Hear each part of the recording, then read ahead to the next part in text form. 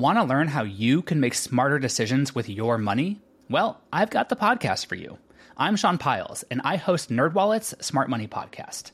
Our show features our team of nerds, personal finance experts in credit cards, banking, investing, and more. And they'll help you make the most of your money while cutting through the clutter and misinformation in today's world of personal finance. You'll get clarity on strategies to help you build your wealth, invest wisely, shop for financial products, and plan for major life events. Listen to NerdWallet's Smart Money Podcast wherever you get your podcasts. As a longtime foreign correspondent, I've worked in lots of places, but nowhere as important to the world as China. I'm Jane Perlez, former Beijing bureau chief for the New York Times. Join me on my new podcast, Face Off, U.S. versus China, where I'll take you behind the scenes in the tumultuous U.S.-China relationship. Find Face Off wherever you get your podcasts. I think that the woman behind the counter misunderstood what I said because she now thinks that I'm actually friends with Anne Lamott. You're going to get great service. Hey readers, I'm Anne Bogle, and this is What Should I Read Next, episode 281. Welcome to the show that's dedicated to answering the question that plagues every reader. What should I read next? We don't get bossy on the show. What we will do here is give you the information you need to choose your next read. Every week, we'll talk all things books and reading and do a little literary matchmaking with one guest. Readers, it's almost time. We're putting the finishing touches on the 2021 Summer Reading Guide, and it's coming your way May 24th.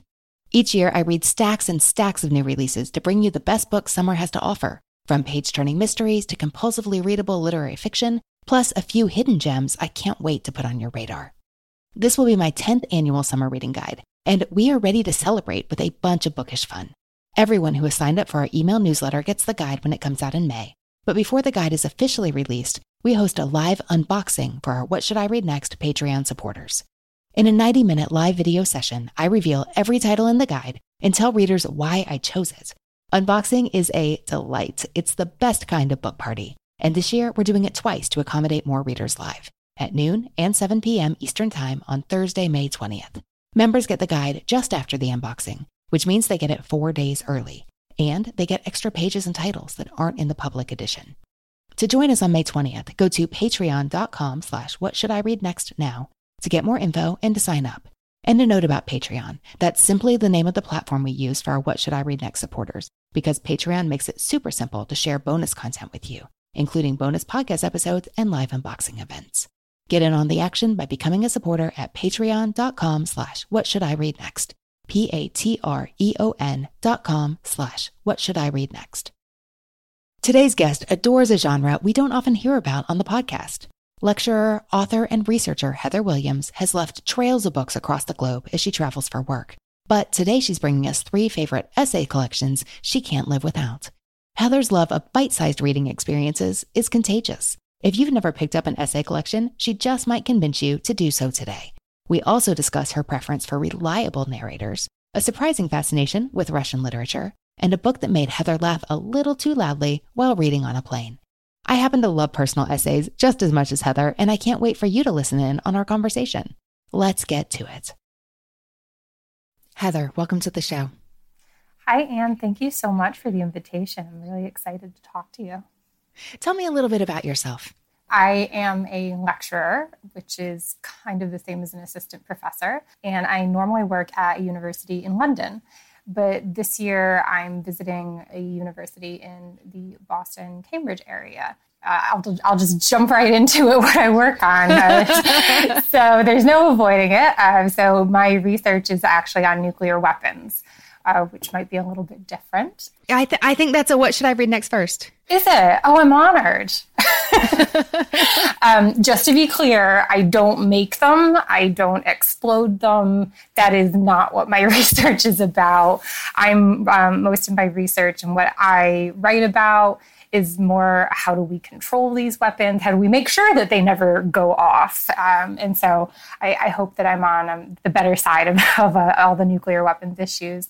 I lived in the UK, in London, for about 10 years. Before that, I had been in Washington, D.C. I had been in Boston before, and I'm originally from really far upstate New York, near the Adirondack Mountains. So I think I've been bouncing around a lot, which has been a problem for carrying all my books.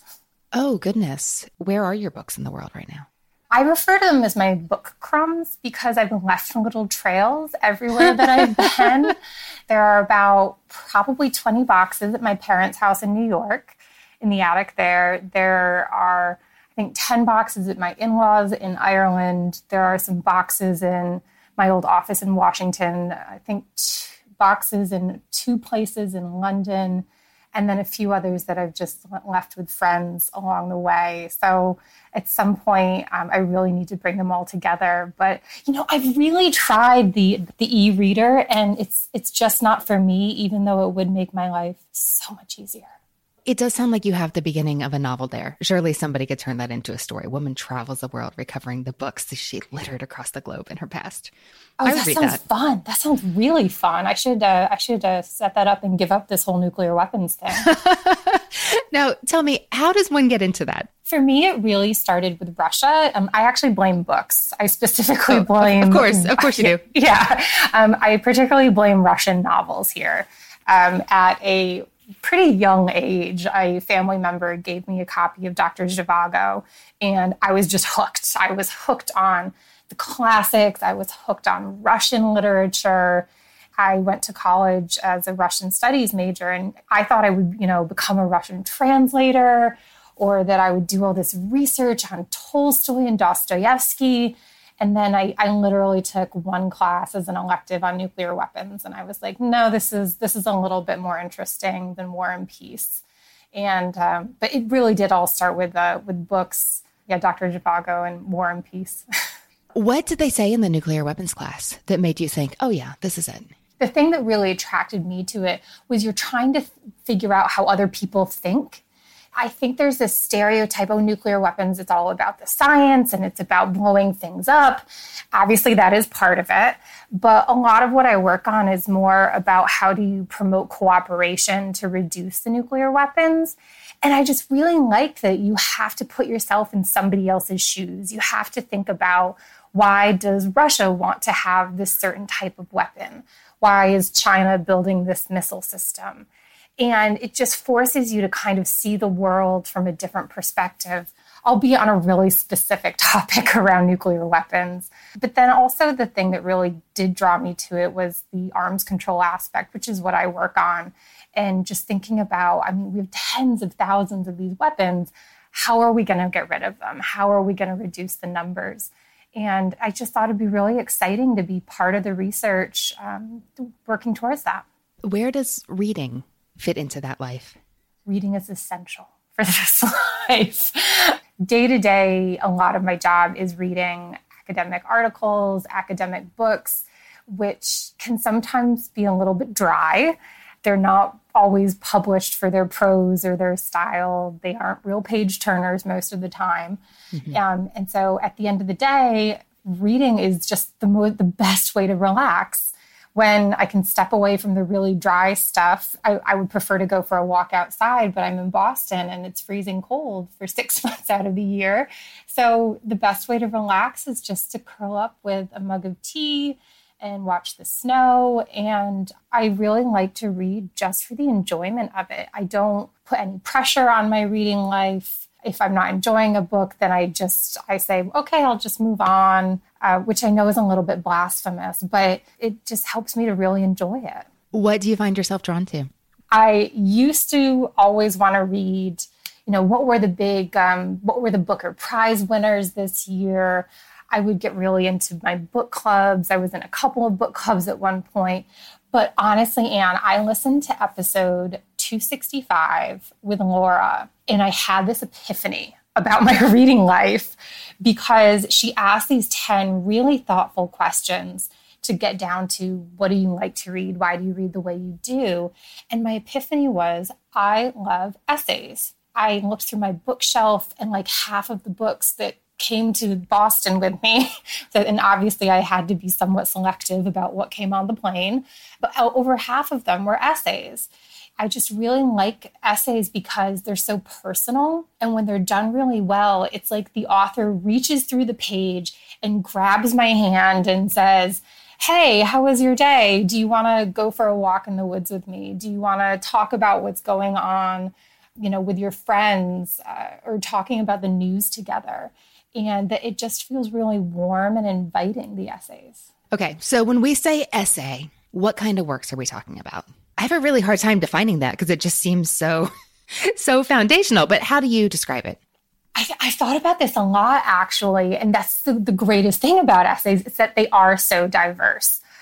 I think the easiest way to think about them is a collection of short form nonfiction. It can be anything from personal memoir type stories, or it can be a discussion about, nature. Mary Oliver wrote this great essay collection, and I read that recently, and it really felt like she had reached out to me and said, hey, let's go for a walk together. That's just one style, is the nature essay. But it can be about politics. It can be about health. It can be about so many different things. But for me, what really defines the essay is that it is bite-sized. So you can usually, or I can usually read one in one sitting, usually around 1 or 2 cups of tea. I like that that's the time measurement. Oh, absolutely. But it's also that there's usually this personal aspect to it. I feel like the writer breaks that fourth wall, so to speak, and that feeling that they've reached across and that they're trying to speak to you really directly.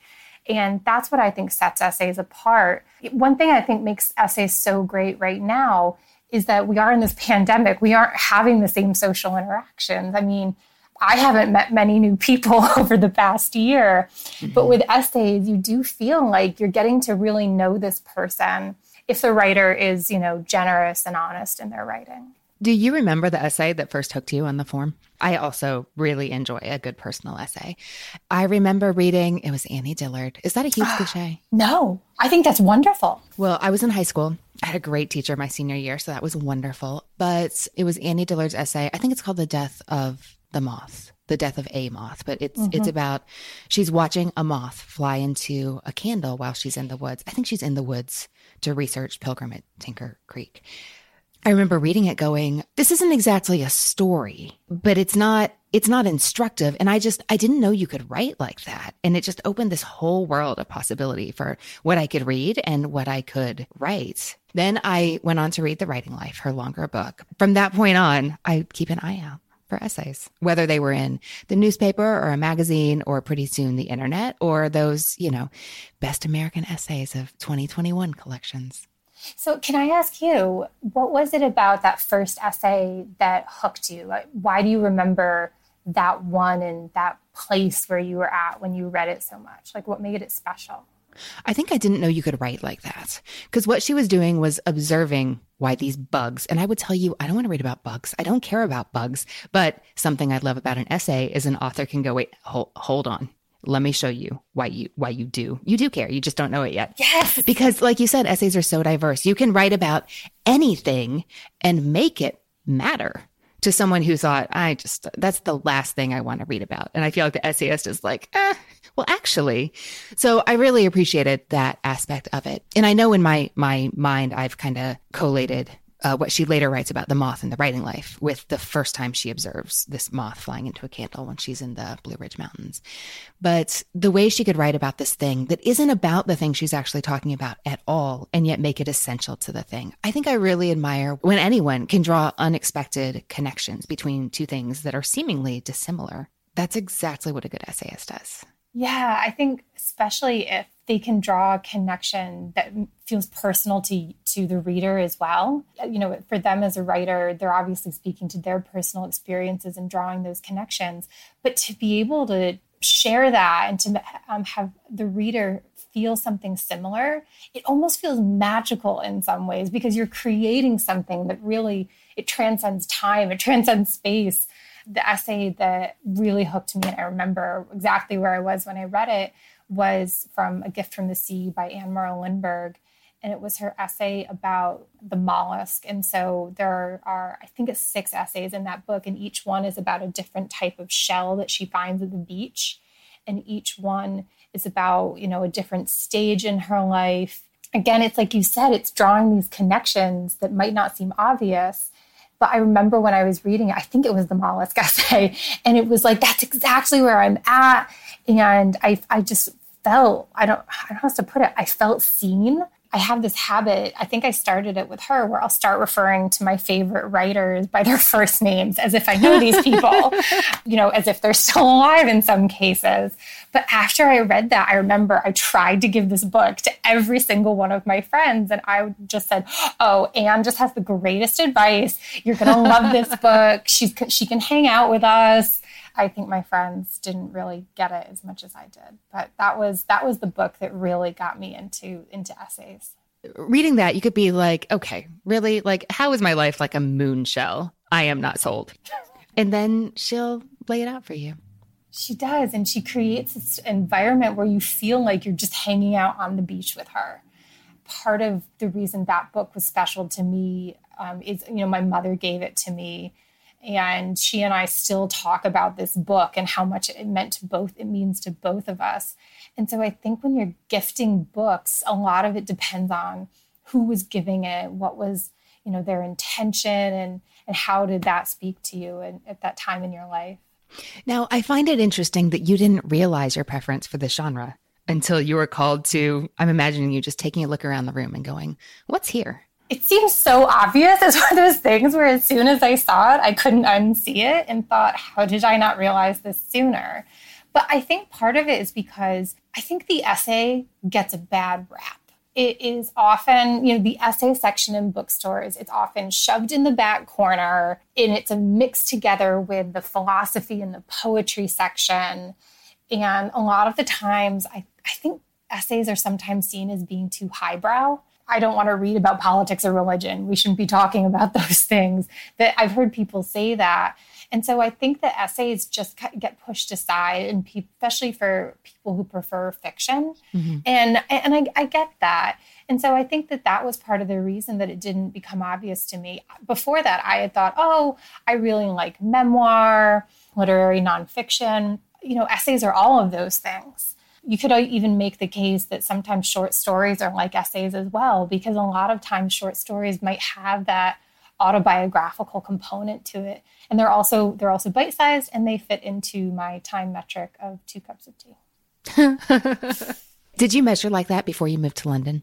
Oh, goodness, no. I mean, I was always a coffee drinker, but in the UK, especially because my husband's Irish, and I think they're even bigger tea drinkers than the Brits are. So it just became the standard beverage of choice. Well, Heather, I can't wait to hear more.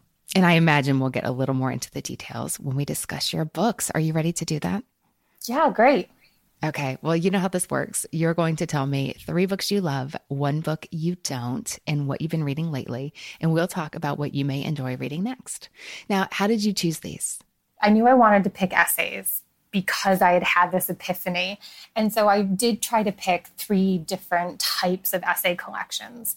Oh. I also picked them based on what are the ones that I keep going back to, and what are the books that made it with me across the Atlantic. As I said, I had to be really discerning about what went into. I had a book suitcase that came onto the plane with me.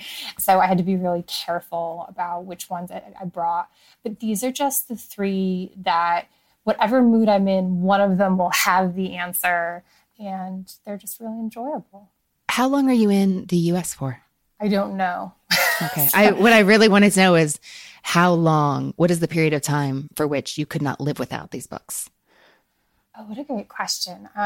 One of them, I probably couldn't go a month without, and it'll become clear which one it is because I actually use it a lot in my work, because so much of my job is about writing, and I write in really different styles. So someday I might write, an 800-word blog post, but then I'm also working on an 80,000-word book. And one of these books, anytime I'm stuck in my writing process, I go to that, she gives me a good laugh. And then the book also tells me exactly what I need to hear and what I need to do next. So to write about nuclear weapons. Okay. I'm fascinated. I'm intrigued. Well, I can't wait to hear. Heather, what did you choose for book one? My first book is Trick Mirror by Gia Tolentino. This is one of those essay collections that is about so many different things, but it tells that story and draws that connection that you were talking about, Anne. The author, she's also a writer for The New Yorker, but she and I are around the same age, which is where I often get put into the millennial basket, but I think I'm a little bit too old to be a millennial. And she talks a bit about that, where a lot of her essays are about the internet. And if you're of that age where you can remember what life was like before the internet, she talks about her first blog and her first username and how this was just such an exciting event at the time. But then you had to sit and wait for the internet connection to come through, which I'm guessing anyone over 30 remembers that sound and the anticipation of it. And so a lot of her essays are just about how we use technology. It's about how technology and the internet really shape our life and the way that we interact with each other, which is even more relevant now, obviously, with the pandemic. But one of her essays was just my favorite. So she was a contestant on a reality TV show when she was in high school, and she was a high school cheerleader in Texas, then went on this reality show, which was it was somewhere in the Caribbean, and it was a group of boys and girls that had to compete against each other. And so this is a format that probably anyone's familiar with who's seen reality TV, but she provides this like insider's look and insider experience about what is actually going on in reality TV. I mean, this was probably 20 years ago and things will have changed. But then she does this really cool thing where she tracks all of the people who were on that show with her, and she finds out who's doing what now. And some of them she even meets up with, and she'll talk about, how the show affected them and how her life has changed because of it. Some of the essays are these social commentaries about the internet. I wouldn't call them highbrow. They're really very readable. But then other essays are just these really personal stories about these very unique experiences that she's had. And she's just really forthcoming about what she thought about them. One of the things that I love about these essays is she doesn't claim to have all the answers. She isn't saying this is, technology is good or technology is bad. She just raises these questions about how are we using the internet? What does it mean for how we're interacting? Here's how I'm thinking about it. And a lot of the essays, I found myself just kind of slowing down and thinking, that's such a great question.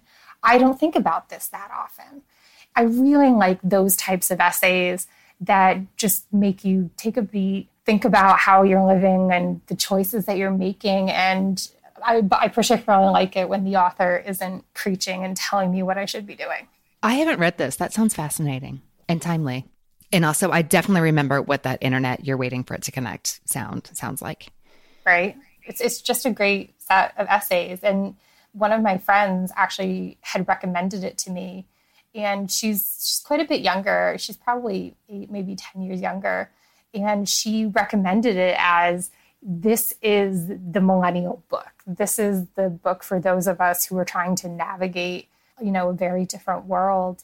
And I just loved it. I also just think that the title is really clever because in a lot of ways, the book itself is holding up a mirror to the reader and saying, this is how you're living in your life on the internet. But then when you think, oh, wait, is this a trick mirror? Is the internet the trick mirror? It's just like kind of playing with you a little bit.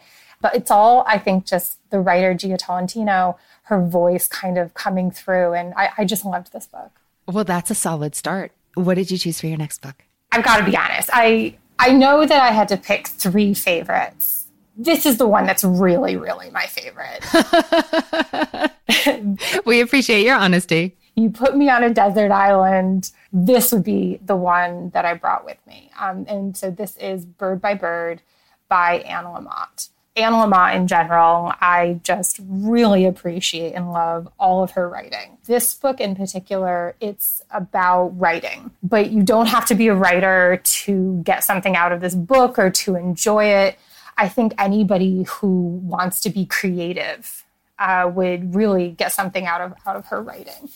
She's from California, so a lot of her writing is about California and nature as well. So again, it's how essays can just bring together all these different aspects. One of the things I love about it, I really do love the writing advice. This is a book that I use probably at least once a week. I go and look at this. If I'm stuck in my own writing and I need something to kind of get me going a little bit, she just always seems to have a piece of advice. I have Post-it notes all around my desk with her different pieces of advice, so I don't have to keep going back to the book because the book has gotten really beat up by now. But the other thing that I just really like about her writing is she's so generous with herself. She's incredibly honest. She is upfront about her imperfections. There's a whole chapter about being jealous of other authors, which I just found really refreshing. And so in addition to this really practical advice that she's giving, you also feel like this is a really honest person. She's another author who I have been known to refer to by her first name. And I'm stuck on this chapter. I don't know what I should write. And she will have the answer. I was recently in my local bookshop and I was buying her new book, and the woman behind the counter was saying, "Oh, don't you just love Anne Lamott?" And I said, "Yeah, it's like," I said, "she's like a friend." I think that the woman behind the counter misunderstood what I said because she now thinks that I'm actually friends with Anne Lamott.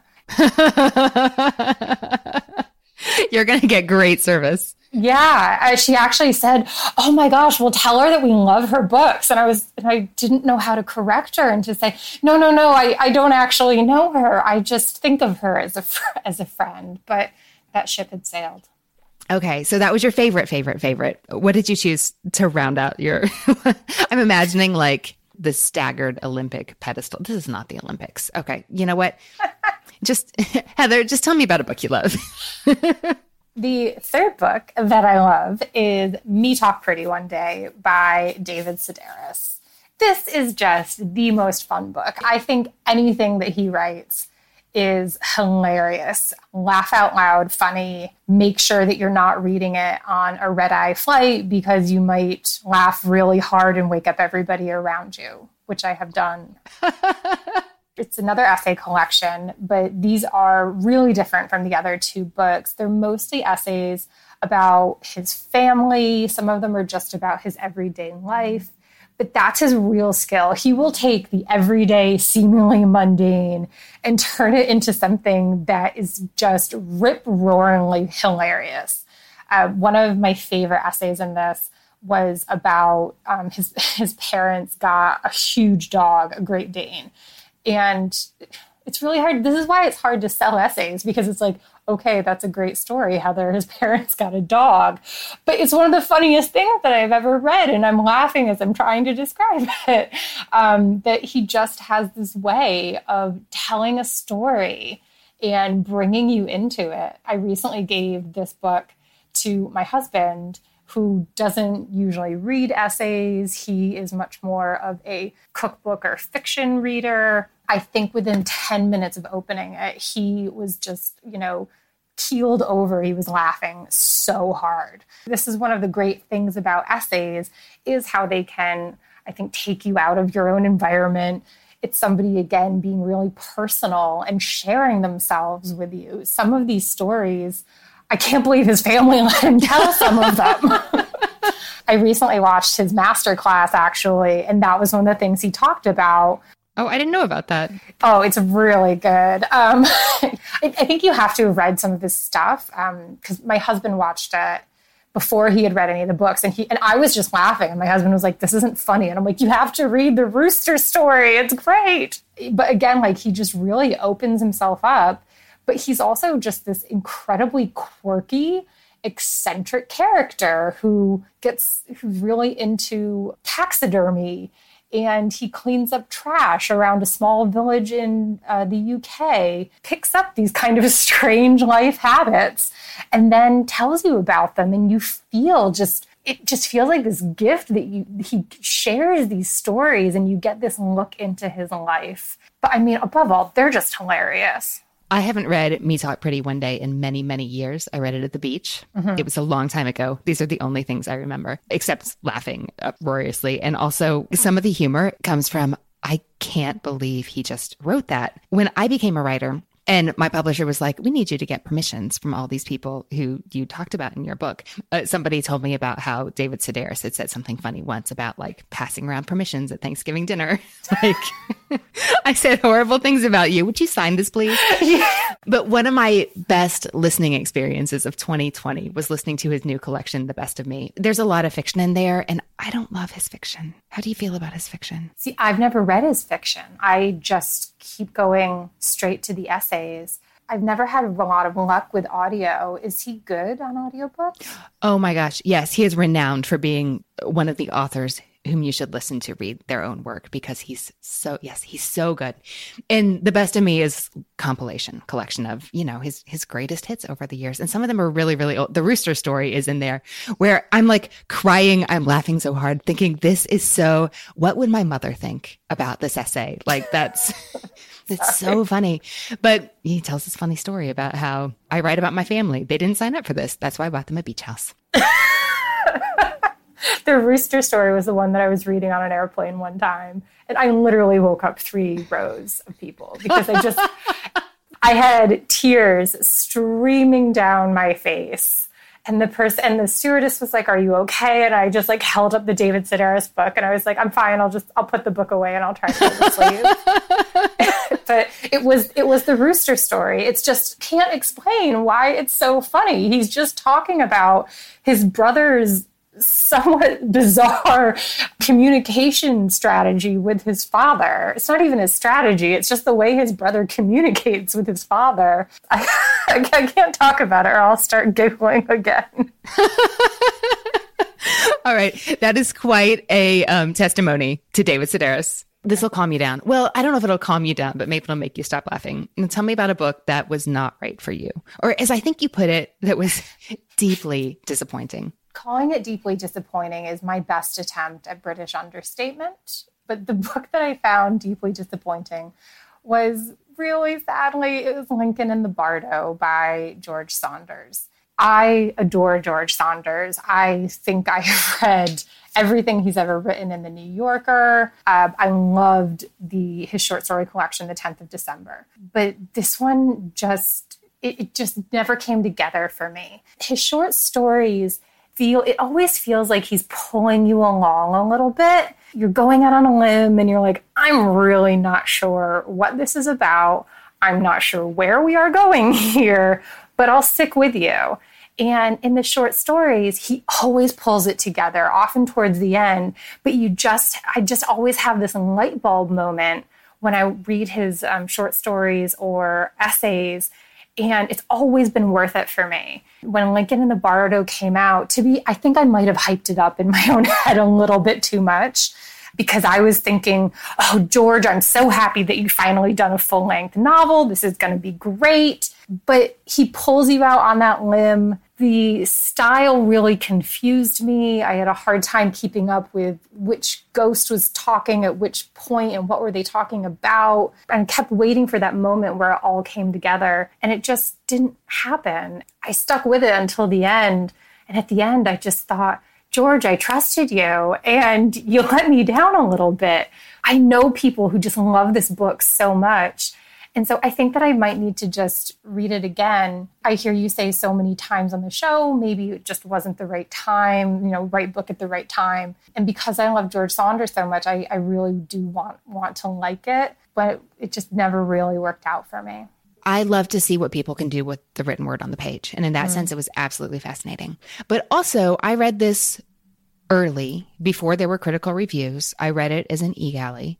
Sometimes eGalley files, the way the text displays on the page, because it hasn't been formatted yet, just looks weird. And when I sat down to read this with zero context, no critical reviews, I didn't even know what the book was about. I was like, there was something wrong with this copy. Because I just didn't, it's so different. And it's written almost like a play, but I didn't understand that. I'm like, why are there all these weird words that are not words? I mean, there were names, but I didn't know that.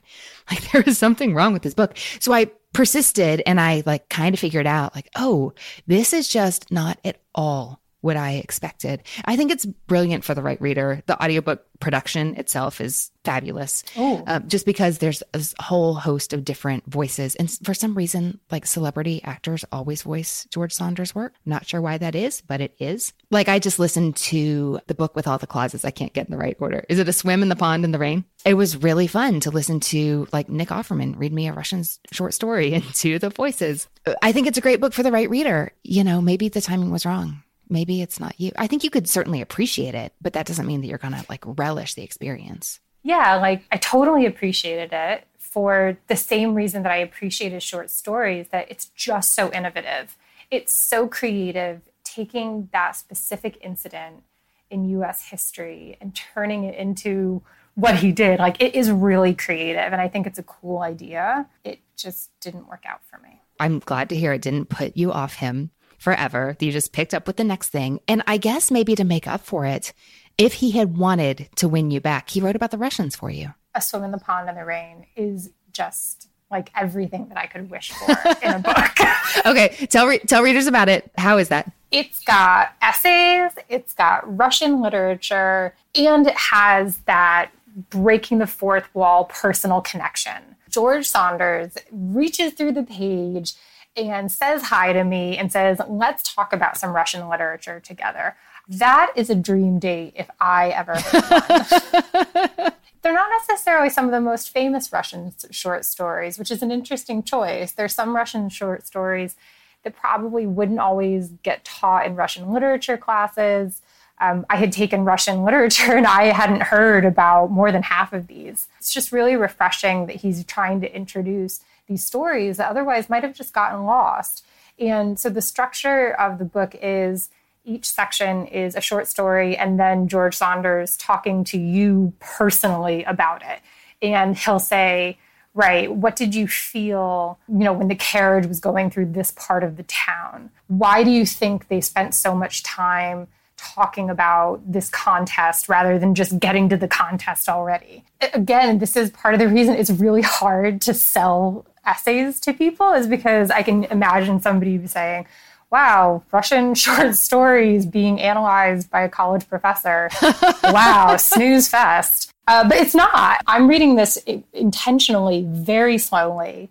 I am trying to savor it like a treat. And I'll only read one. I'll try to do just one a week. So I haven't gotten to the end and I've had it for almost 2 months now. It is just so generous of him. I don't know what other word to use for it, that he's just welcoming you into his brain and saying, here's a way to think about this. You don't have to, but if you think about it this way, this is a really powerful and interesting experience and story that we can share and talk about together.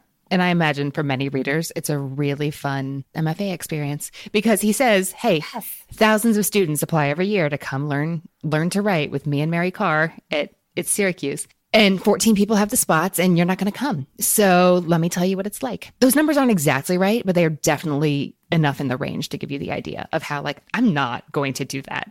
But then he wrote me a book. Exactly. And he wrote a book about stories that otherwise probably most people wouldn't read. And so he's introducing readers to this whole other genre in some ways. Reminded me, there was this Russian short story by Gogol that I had read in college, and I hadn't thought about it probably since college. And I remembered it, and it was this great story about this really tragic character. And I was like, God, there really is some great literature there. We only have so many hours in the day of things to read. Mm-hmm. It was really nice, though, that he did highlight this whole other section. It's a whole other type of literature. And like Bird by Bird, he really picks it apart sometimes and says, this is why it works. Or sometimes he'll be like, this part is a little weak and here is what it's missing. So if you appreciate thinking about why you love the books you love and what the authors are doing well, or maybe don't sometimes, it's great to help you step back and think about the writing. So as a writer yourself, do you like reading books like that? Or does it kind of get in the way of your own process? Oh, I love it. It's my favorite way to procrastinate, is to read about how to do the writing instead of actually doing the writing. Maybe that's what I've been doing all along. I say that I love Anne Lamott, and it's like, I just really don't want to write that chapter. You said you wrote 80,000 words. I mean, you got it done. You weren't spending all your time reading Anne Lamott. Yeah. Appreciate that someone pointed that out to me by the end of writing something, particularly something that long. It's just exhausting. I mean, you've written multiple books. I've only written one, not even published it yet. But it's just like by the end, you're just tired, and I don't want to look at it anymore. Heather, what else have you been reading lately?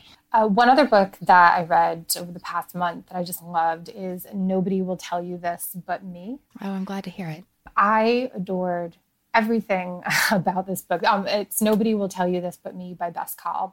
It's really innovative in the way that it's written. So she writes it from the perspective of her grandmother, Bobby, who recently passed away, and just tells the story about how her grandmother and grandfather met, about having kids. But she also uses it to really reflect on her own relationship with her grandmother. The grandmother is just this, 10-foot tall, amazing character. She's hilarious. I really wish that I could have dinner with her because she offers advice. She's really funny. She has these great stories. I mean, in some ways, it's just a really nice way that Bess Cobb honored her grandmother and talks about her family. But again, it's really personal and just tells these stories that a lot of people might not always want to talk about, and just shows her own humanity. Again, I wonder how she got her family to agree to some of these stories. But this was just probably one of the best books that I read for all of the pandemic. It makes you feel like you got to know somebody, like you got to meet them. And the character Bobby is just so lovable. I love that you found it at the right time. Have you read this one? I have. I really enjoyed it. Because it's funny and touching and goes places you don't expect, but also the ones you hope she will. And I thought it was lovely. I am pushing this book on everybody I know.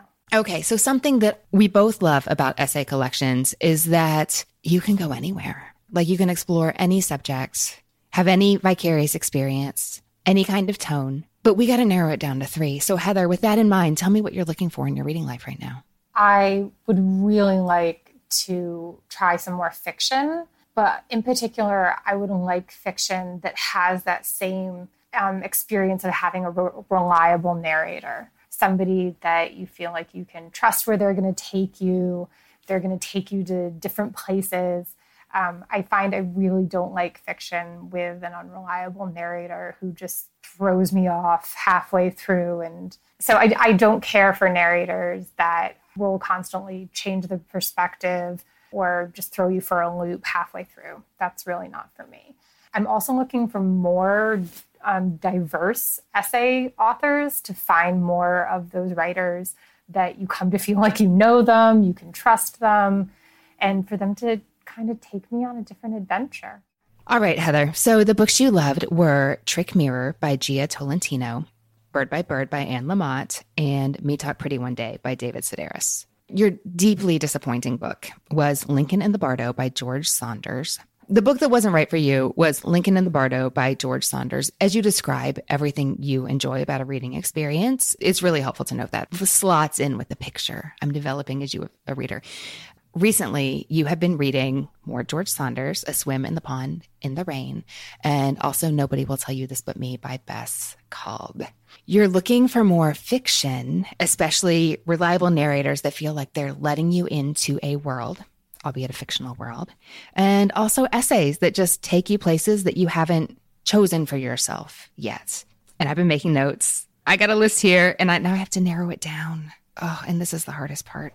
I have to tell you, so many writing memoirs came to mind. I don't know. I don't really want to give you more to read about writing instead of writing, knowing how dangerous that can be. So I think I'm going to back away from those. I would love to start with a novel that I think you could mistake for a memoir because it reads like that. It reads as the account of a woman telling you about her experience. It almost reads like a memoir or like you're reading somebody's journal.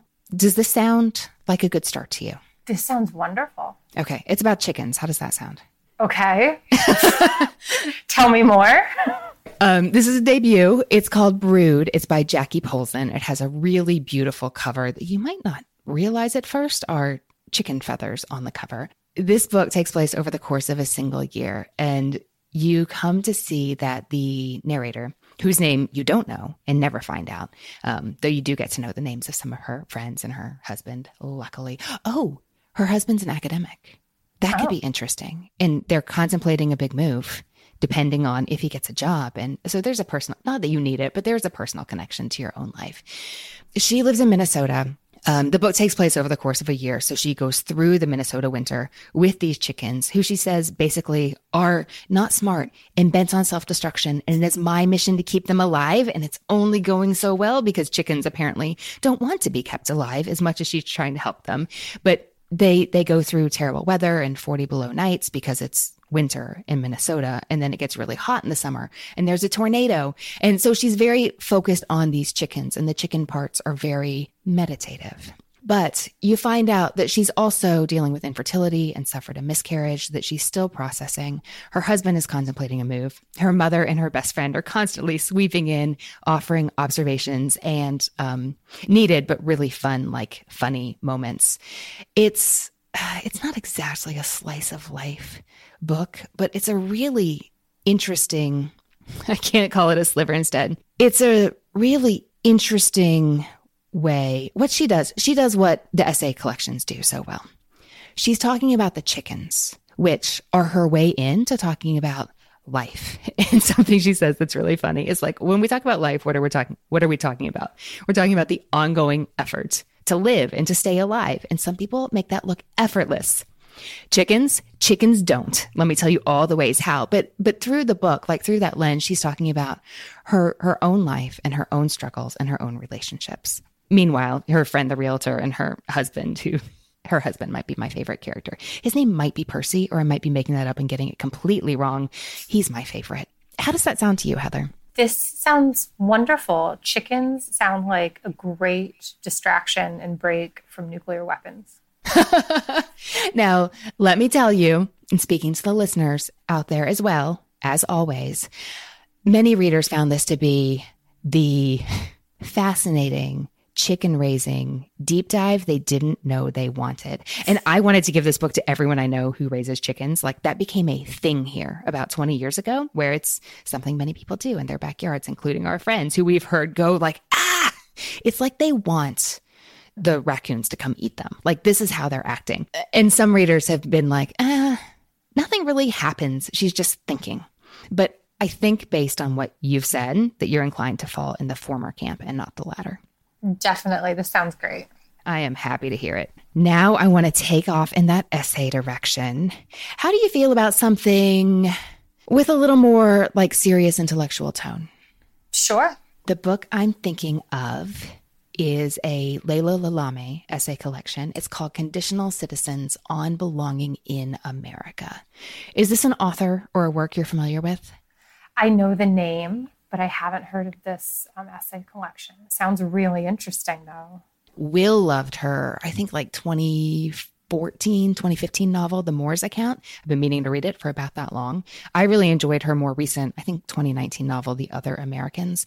But this is a new essay collection. It just came out last fall. She's Moroccan born, so she has a unique experience that she's writing from in this collection of essays that is about basically becoming and living as an American citizen. She was born in Morocco. She came to California for school. She met her husband there. And that is why she needed to stay, because they're going to get married. And they decided, whose country do we go to? And for reasons she explains in the collection, the U.S. was the answer. And they wanted to stay in California. So I found that interesting right there. Like, oh my, you've fallen in love, and now one of you has to move halfway around the world. But being Moroccan born, she says, though this country that she has truly adopted and become a citizen in, though it prides itself on freedom and liberty. Often she feels like her citizenship is conditional, and that depending on what's happening in the news or what's happening in her neighborhood, that she very quickly reverts in other people's eyes to either not or not really a true citizen. Even though she has legally obtained full citizenship, she isn't fully accepted into American society, and she is one of scads of people who are experiencing exactly this. So she shares interesting encounters at work, in her family. I think there's one on an airplane. I know you said you used to pay attention to the Bookers. She is an American Book Award winner, but she's bringing her perspective as a Moroccan-born Muslim immigrant to your favorite genre. How does that sound? This sounds absolutely perfect, especially as someone who just moved back to the US. And I will confess, I'm feeling quite a bit of reverse culture shock. And so I can't say that I'll relate to it, obviously, as she's a Moroccan woman, but this just sounds really wonderful and absolutely perfect. I'm happy to hear it. That is Conditional Citizens on Belonging in America by Leila Lalami. And finally, I think we want to take you someplace that's thoughtful, but also fun. Because you said about, your best friend Anne and David Sedaris. Actually, you said about Gia Tolentino too, that they're funny. Like, maybe they're not making you laugh where you wake people up sleeping on airplanes, but they are funny. And I want to bring you some of that humor. Are you here for that? I'm very here for that. Okay. The book I'm hoping you haven't read yet is by R. Eric Thomas. It's called Here For It, or How to Save Your Soul in America. I have been wanting to read this book for ages, and my library never has it.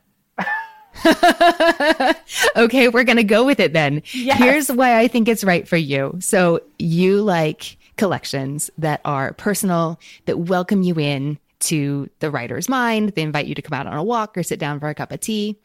Metaphorically speaking, of course, no matter what that Boston bookseller thinks about Anne Lamott. So this is a heartfelt, considered, but also he's really funny. I mean, he's a storyteller and a humorist. He wrote a hysterical column at Elle for years called Eric Reads the News, I think. But this is definitely memoirish because he's sharing stories about growing up and coming of age, like from his early years to adulthood. And he's just so disarmingly, hilariously honest. And he writes about things like discovering his identity and feeling like an outsider because he grew up at home in a very religious family, conservative family that didn't have a lot of money. And he's Black. That's important. And then he went to this really rich, white, I think he describes it as verdant or some similarly garden-like word, high school, and how that was constantly head spinning to go back and forth between the two worlds. And he talks about finding his voice while he was feeling like an outsider and having to figure out, like, if my experience are so different, who am I? But as he writes, because of what he does and because of what he's interested in, he injects these hilarious pop culture references throughout his writing. He's just really funny. This is the kind of author like David Sedaris who can make you laugh and cry on the full page or on the same page. You may notice that I'm often really drawn to the relational aspects that people are writing about an essay. I mean, I love to read about something like, I don't know, jellyfish or crickets as well, but also, I really enjoy hearing about the relational aspects. He is married to a Presbyterian minister. They got married back in the mid 2010s. Oh, there's so much great material there. There's so much drama involved in going to church, as he does, to support his spouse. And I just, laughing and crying. So how does that sound to you? It's been on your library list. How does that sound? This sounds so great. I can't wait to read it. I have been trying not to buy more books so that I don't keep accumulating these like continents of books. But this one, I think I might just have to buy it. Are you an audiobook listener, Heather? I've tried it a few times and it wasn't really for me. For those who are, he narrates his audiobook. It's for like maximum humorous potential. That's highly recommended. I might give that a try, along with the David Sedaris as an audiobook. It would definitely lighten my suitcases, but also might just be even funnier. Well, I'd be curious to hear how that goes. And also, I'm curious to hear what you're going to choose next. So of the books we talked about today, they were the novel Brood by Jackie Polson, Conditional Citizens by Leila Lalami, and Here For It, or How to Save Your Soul in America by R. Eric Thomas. Heather, of those books, what do you think you'll read next? I'll probably start with Conditional Citizens. That just sounds like everything that I love in the essay, with that personal experience, storytelling aspect to it, but also that it does have kind of more serious social commentary going on as well. That one just sounded really fascinating to hear about an immigrant's experience. But these all sound so wonderful. Thank you, Anne. It is my pleasure. I'm glad to hear it. I hope you loved them. And thanks so much for talking books with me today. Thank you. Hey readers, I hope you enjoyed my discussion with Heather, and I'd love to hear what you think she should read next.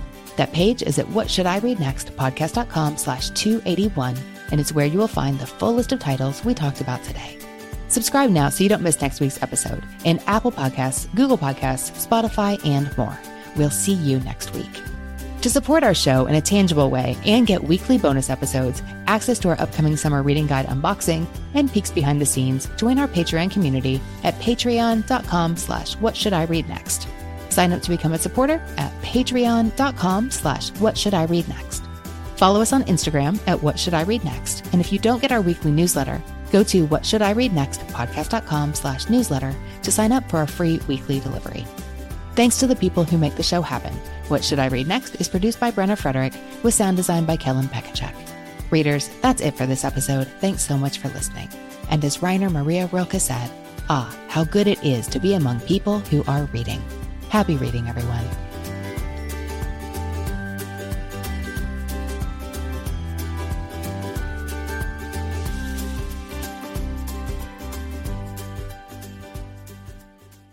What do you get when you take two childhood friends with a passion for unexplored history and a whole lot of booze? You get us, Queen's Podcast. And here at Queen's, we are spilling the tea on all kinds of women from history. From New Orleans voodoo queen, Marie Laveau, to Marie Antoinette, and everything in between. Each queen is paired with a cocktail recipe that will totally get you in the mood to hear the fun, dramatic, and juicy stories of fascinating women from history. Listen wherever you get your podcasts. Cheers! At a time when change is constant and we are pulled in far too many directions, we need a way to stay present to life and to increase our ability to remain calm, think clearly, and maintain our well-being. Many studies indicate mindfulness improves our mental, emotional, and physical health. On A Mindful Moment with Teresa McKee, you can learn how to practice mindfulness and enjoy its many benefits. Tune in for guided meditations and to hear tips and advice from some of the most respected experts in the fields of mental health and mindfulness. The world truly can be a better place. It all starts with a mindful moment.